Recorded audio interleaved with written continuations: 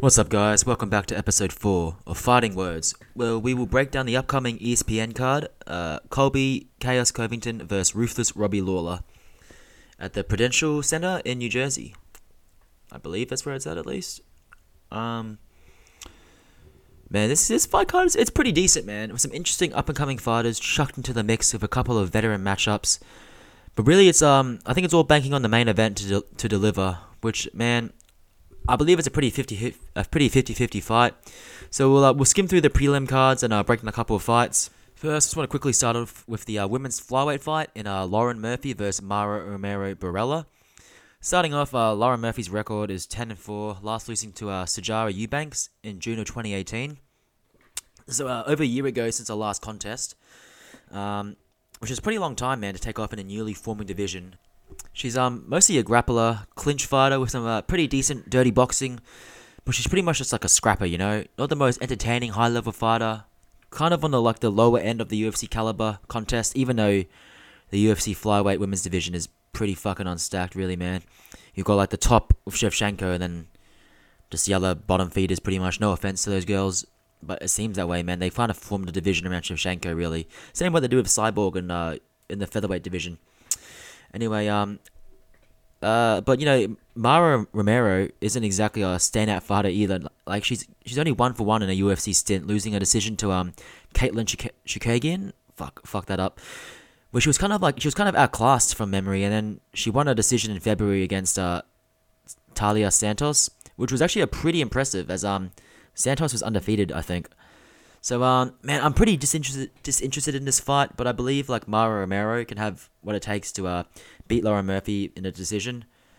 I believe Mara Romero is the favorite, too.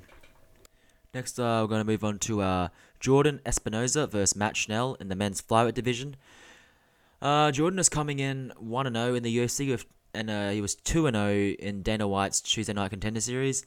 He impressed me quite a bit in his debut against Eric Elston. He outstriked Eric from the outside and outpointed him with various kind of combinations and secured a takedown for some pretty deadly, and he had some pretty deadly calf/leg kicks, like very good kicks actually, which is pretty impressive stuff, man. Like such a diverse array of attacks in his debut, and he didn't let the bright lights overwhelm him at all. He kept it pretty composed. But on the contrary, Matt Schnell is on a 3-fight win streak, and I think, not that it should matter, but he's a fucking massive flyweight. I think he's 5'8". Just to put in perspective, I think Cejudo's 5'3", was 5'4". I think Cejudo's 5'4", and DJ was 5'3", something like that. So he's huge, man. He's like almost the same height as Conor McGregor, who was the lightweight champ. Like, pretty fucking big, man. A bit of an interesting fight, man. It's an established UFC fighter in Schnell versus an up-and-coming fighter in Jordan Espinoza. I can see Jordan just keeping the fight at pace, you know, striking from the outside, utilizing his calf kicks to neutralize Schnell's attacks.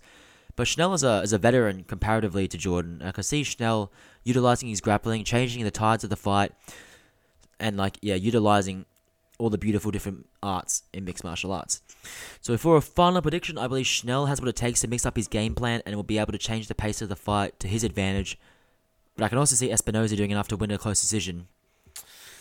I can see this being a split decision, actually. I'm going to have to go with Schnell, man. I just believe he'll be able to utilize his wrestling and whatnot to take Espinoza down and give him his first loss in the UFC. But I think it's going to be a very close fight, man. The next we go to Antonio Shevchenko versus Luisa Padova. Shit, I butchered that one. Sorry, guys, bear with me on that. But yeah, Shevchenko has a record of 7 wins and 1 loss, taking on Padova. I was going to call her that. And she has a record of 8-4.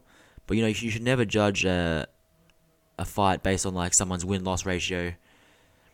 Everyone was obviously pretty hyped on Antonia due to her sister's dominant success in the UFC in Valentina. But yeah, man, Antonia kind of fell short in her official UFC debut.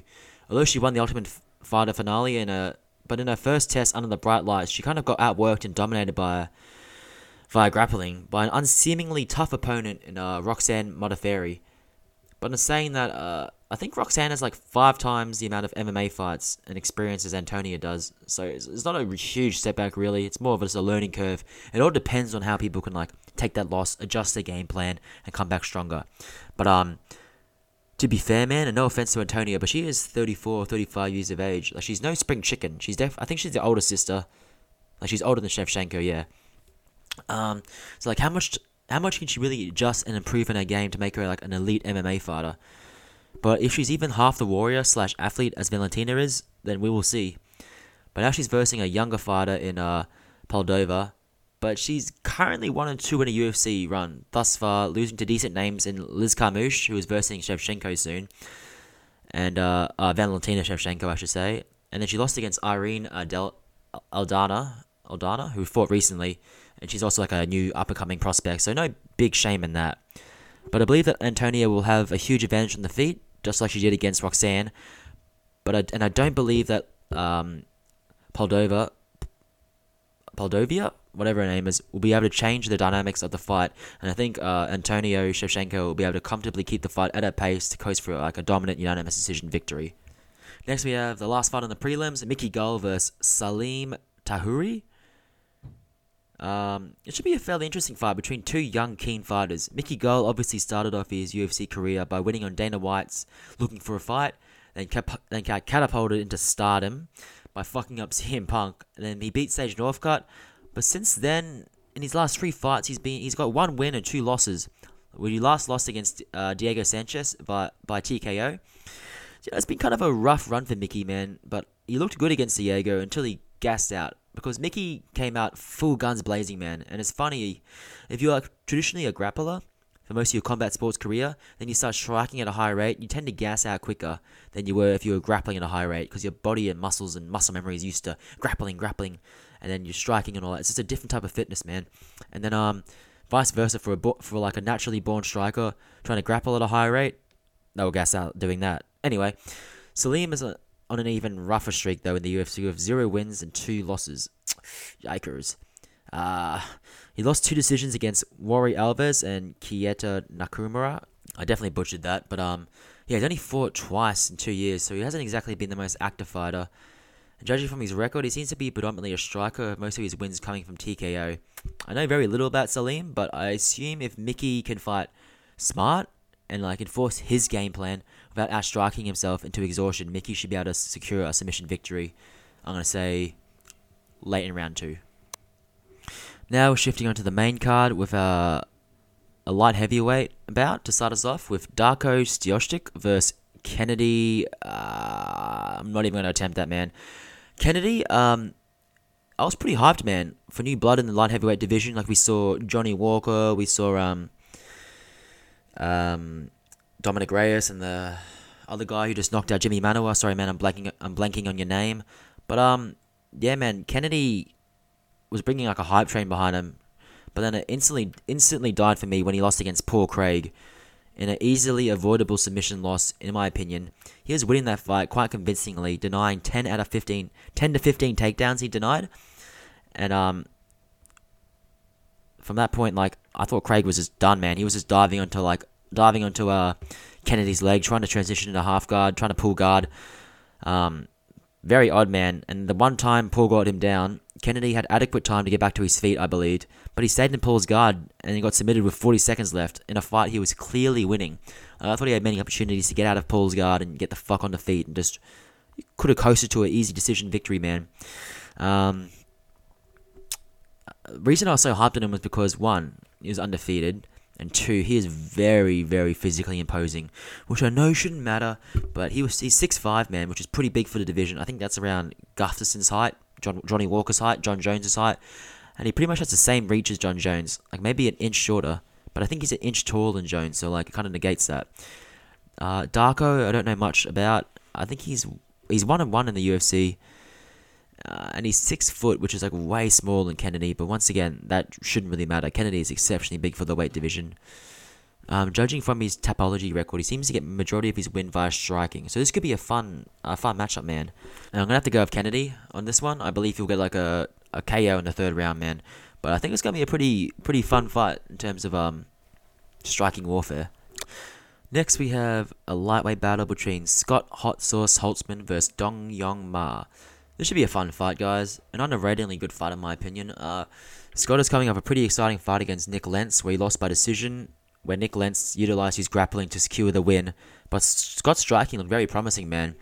Like, Scott Holtzman's UFC record is 5 wins and 3 losses, which is pretty decent. But he normally loses against dominant wrestlers like his 3 losses in the UFC came to Drew Dober, a strong pressure wrestler, Josh Emmett, a strong pressure wrestler, or a strong wrestler with pretty crisp striking, and the aforementioned Nick Lentz.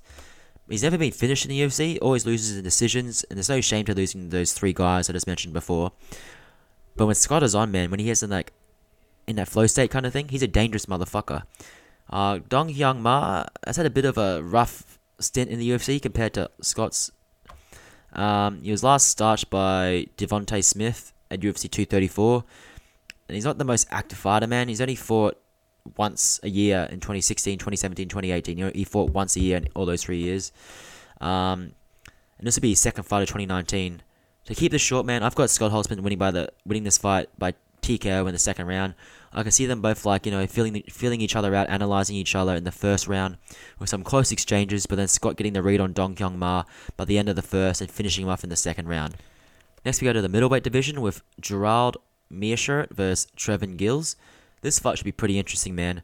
Trevin Gills, despite losing to Zach Cummings to a late submission in round 3, this guy has a serious problem, man. He looks good. We will see how he bounces back from a loss against Zach Cummings, but it was a very close fight up until the knockdown and submission. For Trevin to lose to Zach Cummings, who has double the amounts of pro MMA fights as him, there's no reason to hang your head up in shame. Up until the point, I believe Trevin was undefeated, riding an 11-fight win streak, and was 2-0 in the UFC prior. Gerald is a vet in UFC now, and I guess going 3-3 in his UFC run so far, versing some very tough competition, losing to Kevin Holland, Jack Manson, and Thiago Santos, so there's no shame in that. But Gerald normally relies on his grappling game, which could give Trevin some serious troubles, man, as we saw in the Zach Cummings fight. This is actually a lot closer now that I look into it a lot more than what I assumed on first glance. But if Trevin can keep it standing, I believe he'll KO Gerald. But if Gerald can take it to the ground, shit, it could get dicey for Trevin. It's one of those fights, man, who can execute their game plan more efficiently. But I got to go with Trevin, man. I'm riding high on this kid, and I believe he will come back even stronger after that recent loss to Zach Cummings. Next, we go to the lightweight division with Joaquim Silva versus Nasrat Haqparast. Oh my god, I butchered those ones, guys. I'm sorry. But this matchup is between 2 relatively unknown fighters in the Shark Tank division of lightweight. To be honest, man, I haven't seen these guys really fight before. I did see Joaquim KO Jared Flash Gordon last year, which was a slick KO. But both fighters are coming off wins, with Nasrat coming off 2 dominant decision wins, and Joaquim off that KO on Jared Gordon. Man, they both have very similar records. Nasrat having 8 of his 10 wins coming by TKO, and the other 2 by decision, and Joaquim having 6 wins by TKO, 3 wins by submission, and 2 wins by decision. A bit more of a diverse victories. I'm going to have to go with Nasrat with this one, though, man. Despite him only being 23 years of age, I see him winning this fight by decision. Next, we go to the co-main event with a couple of OG dogs in this fight, guys. Jim Miller versus Clay Guida. Man, I won't spend too much time on this fight. Both men are coming off wins from their most recent fights, with Clay Guida beating the legend BJ Penn, and then Jim Miller beating Jason Gonzalez. Before this fight, man, both men's records are a string of like win, loss, loss, win, like a very up and down kind of record. Like a mixed bag of results with no real consistency. They're both similar ages, both similar records. I think Jim Miller's 35, Clay Guida's like 37. Jim's record is like 30 wins, 13 losses. Clay Guida's 35 wins, 18 losses. Like they're very, very close records, man. But I believe Jim Miller can get it done in this fight. Like, despite him having a rough string of KO losses on his record, he's been versing a lot higher competition as of late, and despite losing most of them, it still counts for something. I mean, a bit over 2 years ago, he lost to Dustin Poirier by majority decision, which is pretty crazy. Like, he took Dustin to the final bell and only lost by majority decision.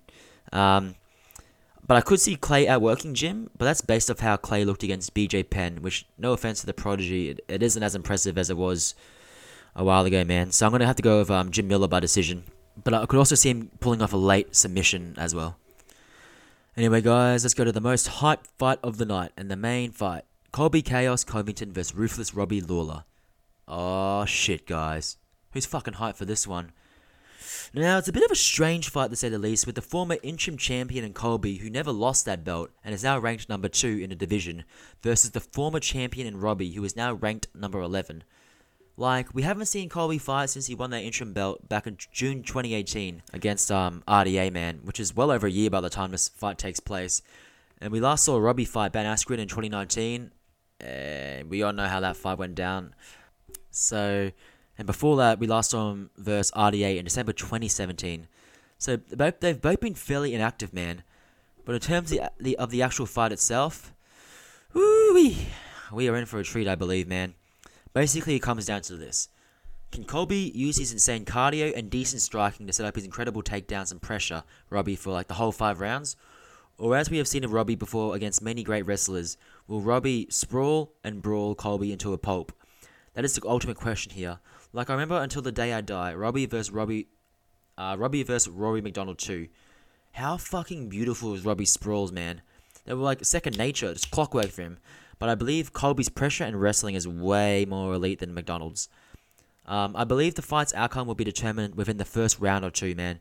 Like, if Colby secures a takedown in the first round, like almost instantly in the first round, and controls Lawler and starts ground and pounding Lawler and punishing him, and that'll be like a very telling outcome, I guess, of what's going to happen later in the fight. Like, that'll probably just keep on happening if that happens early in round 1.